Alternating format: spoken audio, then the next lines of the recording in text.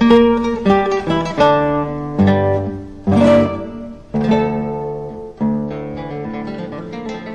are listening to the Mystical City of God in a Year podcast. I'm Father Edward Looney, and throughout the year I'm reading and reflecting on the 4-volume, over 2,500-page work by the Venerable Maria of Agreda. If you would like to discuss today's readings, I invite you to head on over to Facebook, and there you'll find the Mystical City of God in a Year podcast group page, and you'll be able to share your own thoughts and insights with others who are listening and following along. If you would like to support this free podcast, you can do so by going over to Venmo and sending a tip to the handle Mystical City of God. Let us now thank God for the life of Venerable Maria of Agreda. Almighty God, you will that all people know the saving power of Jesus' name. Throughout time, you have sent missionaries to your people who proclaim the good news. We thank you for sending Sor Maria to the Humano people and planting the seeds of the gospel in their heart and in our land. She taught them the good news and prepared them for baptism. We look to her example in holy life and wish to be taught by her today. Sor Maria, teach us how to pray and meditate. Teach us how to imitate the virtues of Our Lady. Teach us the mysteries of our faith. Almighty God, stir aflame in our hearts the same missionary fervor of Sor Maria, so we may be as emboldened as she was to proclaim the gospel of our Lord Jesus Christ, who lives and reigns with you in the unity of the Holy Spirit, God, forever and ever. Amen. Today is day number 320, and we are reading from Volume 4, Book 8, Chapter 1, paragraphs 365 to 373. Book 2, Part 3, Book 8, describes the journey of the Most Blessed Mary with St. John to Ephesus, the death and chastisement of Herod, the destruction of the temple of Diana, the return of the Most Blessed Mary from Ephesus to Jerusalem, the instructions she gave to the evangelists, the exalted state of her purest soul before her death, her most blessed transition, her assumption and coronation in heaven. Chapter 1. The Most Blessed Mary departs with St. John from Jerusalem for Ephesus. St. Paul goes from Damascus to Jerusalem. St. James arrives there. He visits the great queen in Ephesus. Reflections on the mysterious happenings during all these journeys. 365. The Most Blessed Mary, having enriched and blessed Saragossa and the kingdom of Spain by her presence and her promises of protection, and having established through St. James and her angels the temple as a monument to her sacred name, was borne by the hands of the seraphim back to Jerusalem. As soon as the great Lady of Heaven and the Queen of Angels had left the cloud throne on which she had been born, and set her foot upon the floor of the cenacle, she prostrated herself upon it, humbling herself to the dust in order to praise the Most High for the favors conferred upon her, upon St. James, and upon the kingdom of Spain in this miraculous journey.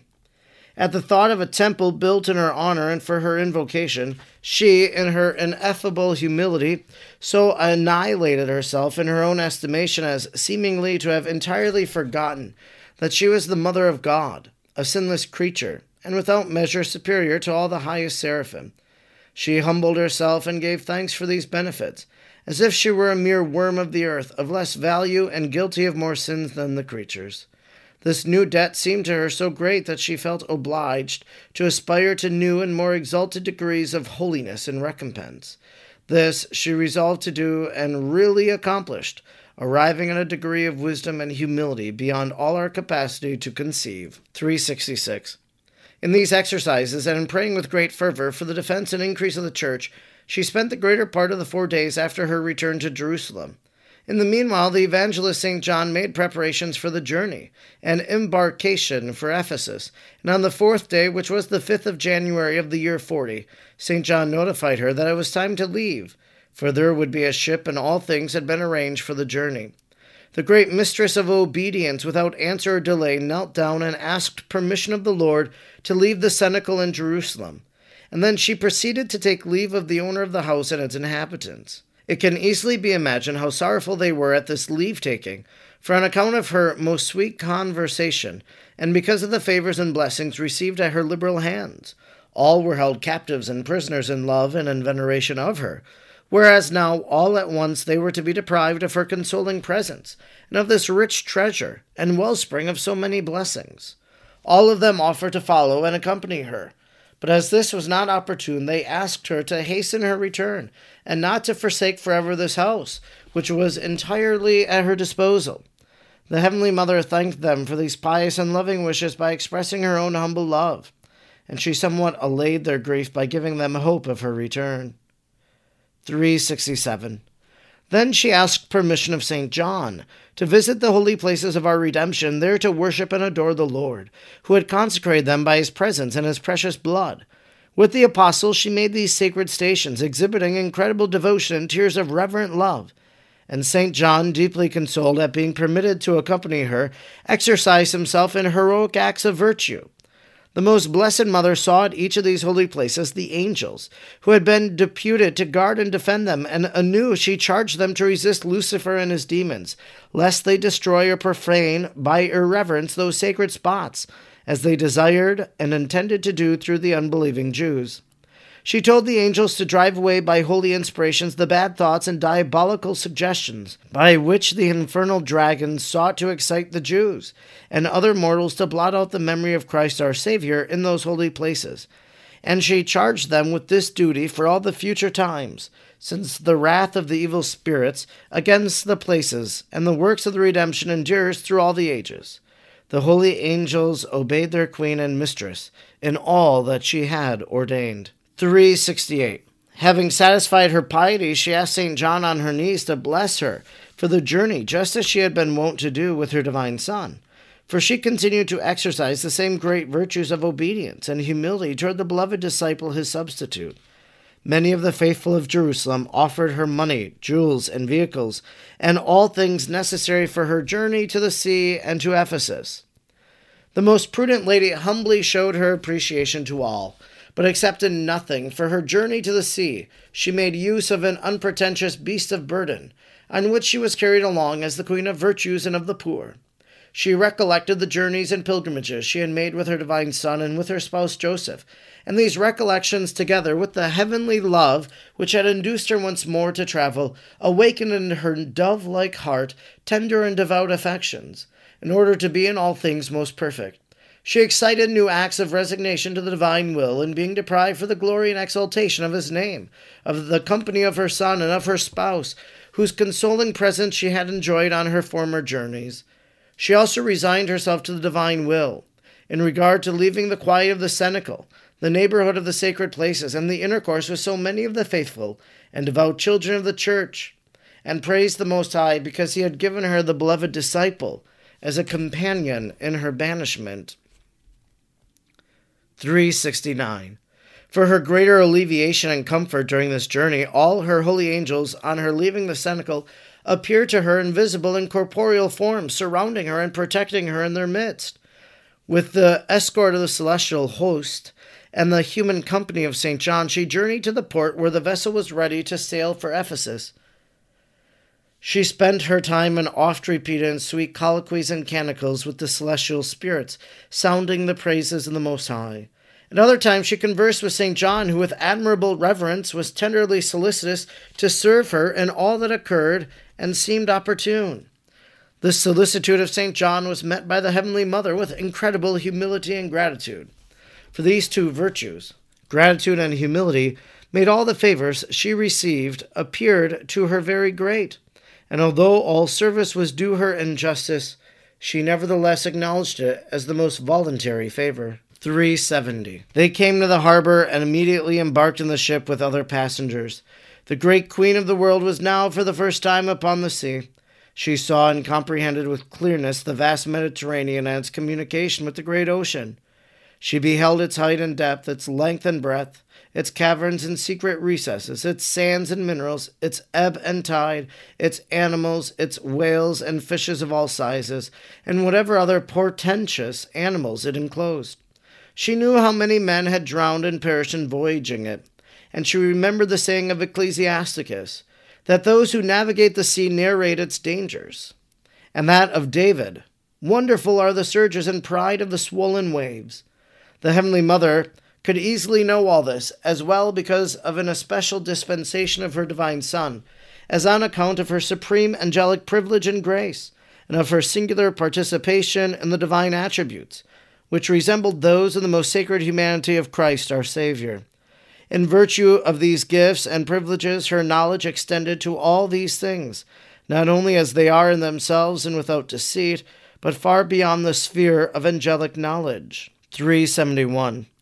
When this great panorama of creatures in which were reflected, as from a most clear mirror, the greatness and omnipotence of the Creator was presented to her faculties, filled with heavenly wisdom, her spirit winged its ardent flight to the very being of God, so wonderfully reflected in those creatures, and for all of them, and in all of them, she gave praise and glory and magnificence to the Most High. With the compassion of a most loving mother for those who trusted their lives to the indomitable fury of the sea in navigating over its waves, she most fervently brought the Almighty to protect from its dangers all who could call upon her name and ask for her intercession. The Lord immediately granted this petition and promised to favor whoever upon the sea should carry some image of her, and should sincerely look upon this star of the sea. Most blessed Mary, for help in its perils. Accordingly, it will be understood that, if the Catholics and the faithful encounter ill success and perish in navigation, it is because they ignore the favors to be obtained from the Queen of the Angels, or because, on account of their sins, they fail to remember her in raging storms, or fail to seek her favors with sincere faith and devotion. For neither can the word of the Lord ever fail, nor will the Great Mother ever deny assistance to those endangered by the perils of the sea. 372. Another wonder also happened, for when the most blessed Mary saw the sea with the fishes and other maritime animals, she gave them all her blessing and commanded them to acknowledge and praise their Creator in the manner they were capable of. Then it was wonderful to see all the fishes of the sea obeying her command, and with incredible swiftness placing themselves in front of the ship. None of the species of sea animals was missing, each being represented by an innumerable multitude. All of them surrounded the ship and showed their hands above the water, and with unwonted motions and sighs of pleasure, for a long time acknowledged her as the queen and mistress of creatures, and showed themselves grateful to her for coming upon the waters and visiting them in their place of habitation. This strange event astonished all the passengers as something never before seen. The multitudes of large and small fishes, so crowded and packed together, somewhat impeded the progress of the vessel, and the passengers gazed upon this spectacle, and wonderingly disgusted, for they did not know the cause of this miracle. St. John alone understood, and for a while he could not restrain his tears of devoted joy. After some time he asked the Heavenly Mother to give them her blessing and her permission to depart, since they had so promptly obeyed her when asked to praise the Most High. The sweetest mother complied, and immediately that army of fishes disappeared and churned the sea into foam by their quick motion. Thereupon the ship pursued its way over the tranquil and serene bosom of the waters, arriving at Ephesus in a few days. 373. When they landed, the great queen continued to work miracles equal to those wrought upon the sea. She cured the sick and the possessed, who, as soon as they came into her presence, were set free. I will not tarry to relate all these wonders, for many books would be necessary and much time to describe all the doings of the most blessed Mary, and the favors of heaven which she dispensed as the instrument of the medium of the omnipotence of the Most High. I will record only those which are necessary for this history, which shall suffice to manifest in some measure the unknown and wonderful works of our great Queen and Lady. In Ephesus lived some Christians who had come from Jerusalem.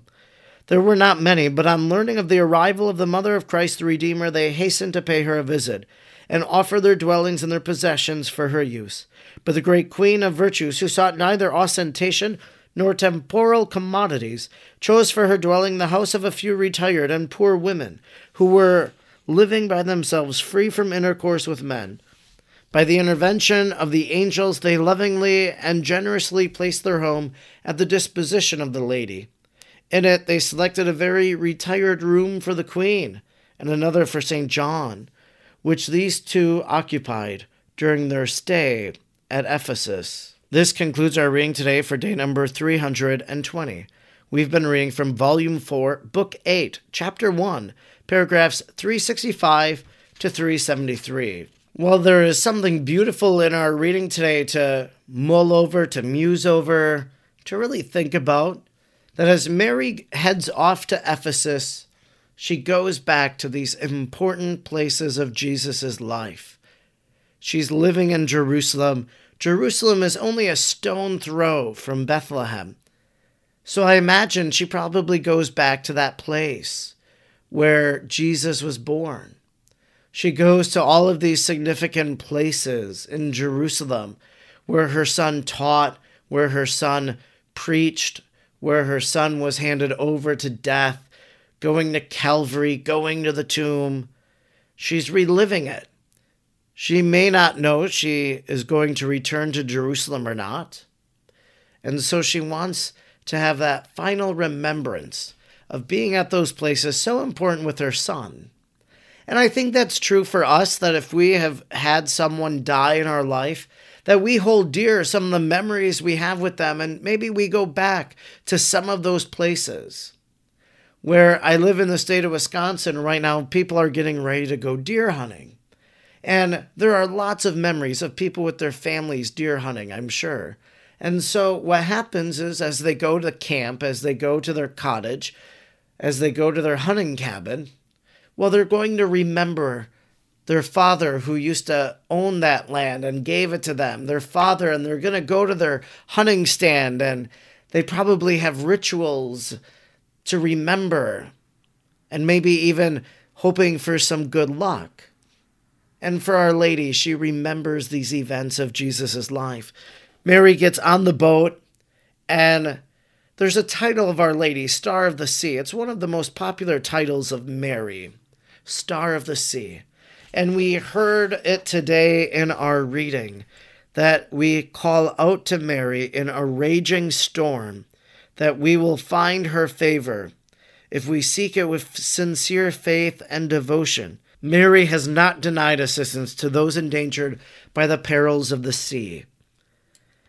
So it is a maritime devotion. You go to Montreal, and on the banks of the St. Lawrence Seaway, there's a church, and there's a huge statue of Our Lady atop this church.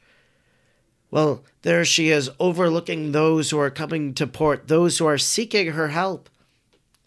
St. Bernard, I've mentioned him many times, but St. Bernard had this whole phrase, as I've said. You know, if you're in the raging storm, look up to the star, call out to Mary. Mary can be a patroness for those on the water and those on a metaphorical raging storm.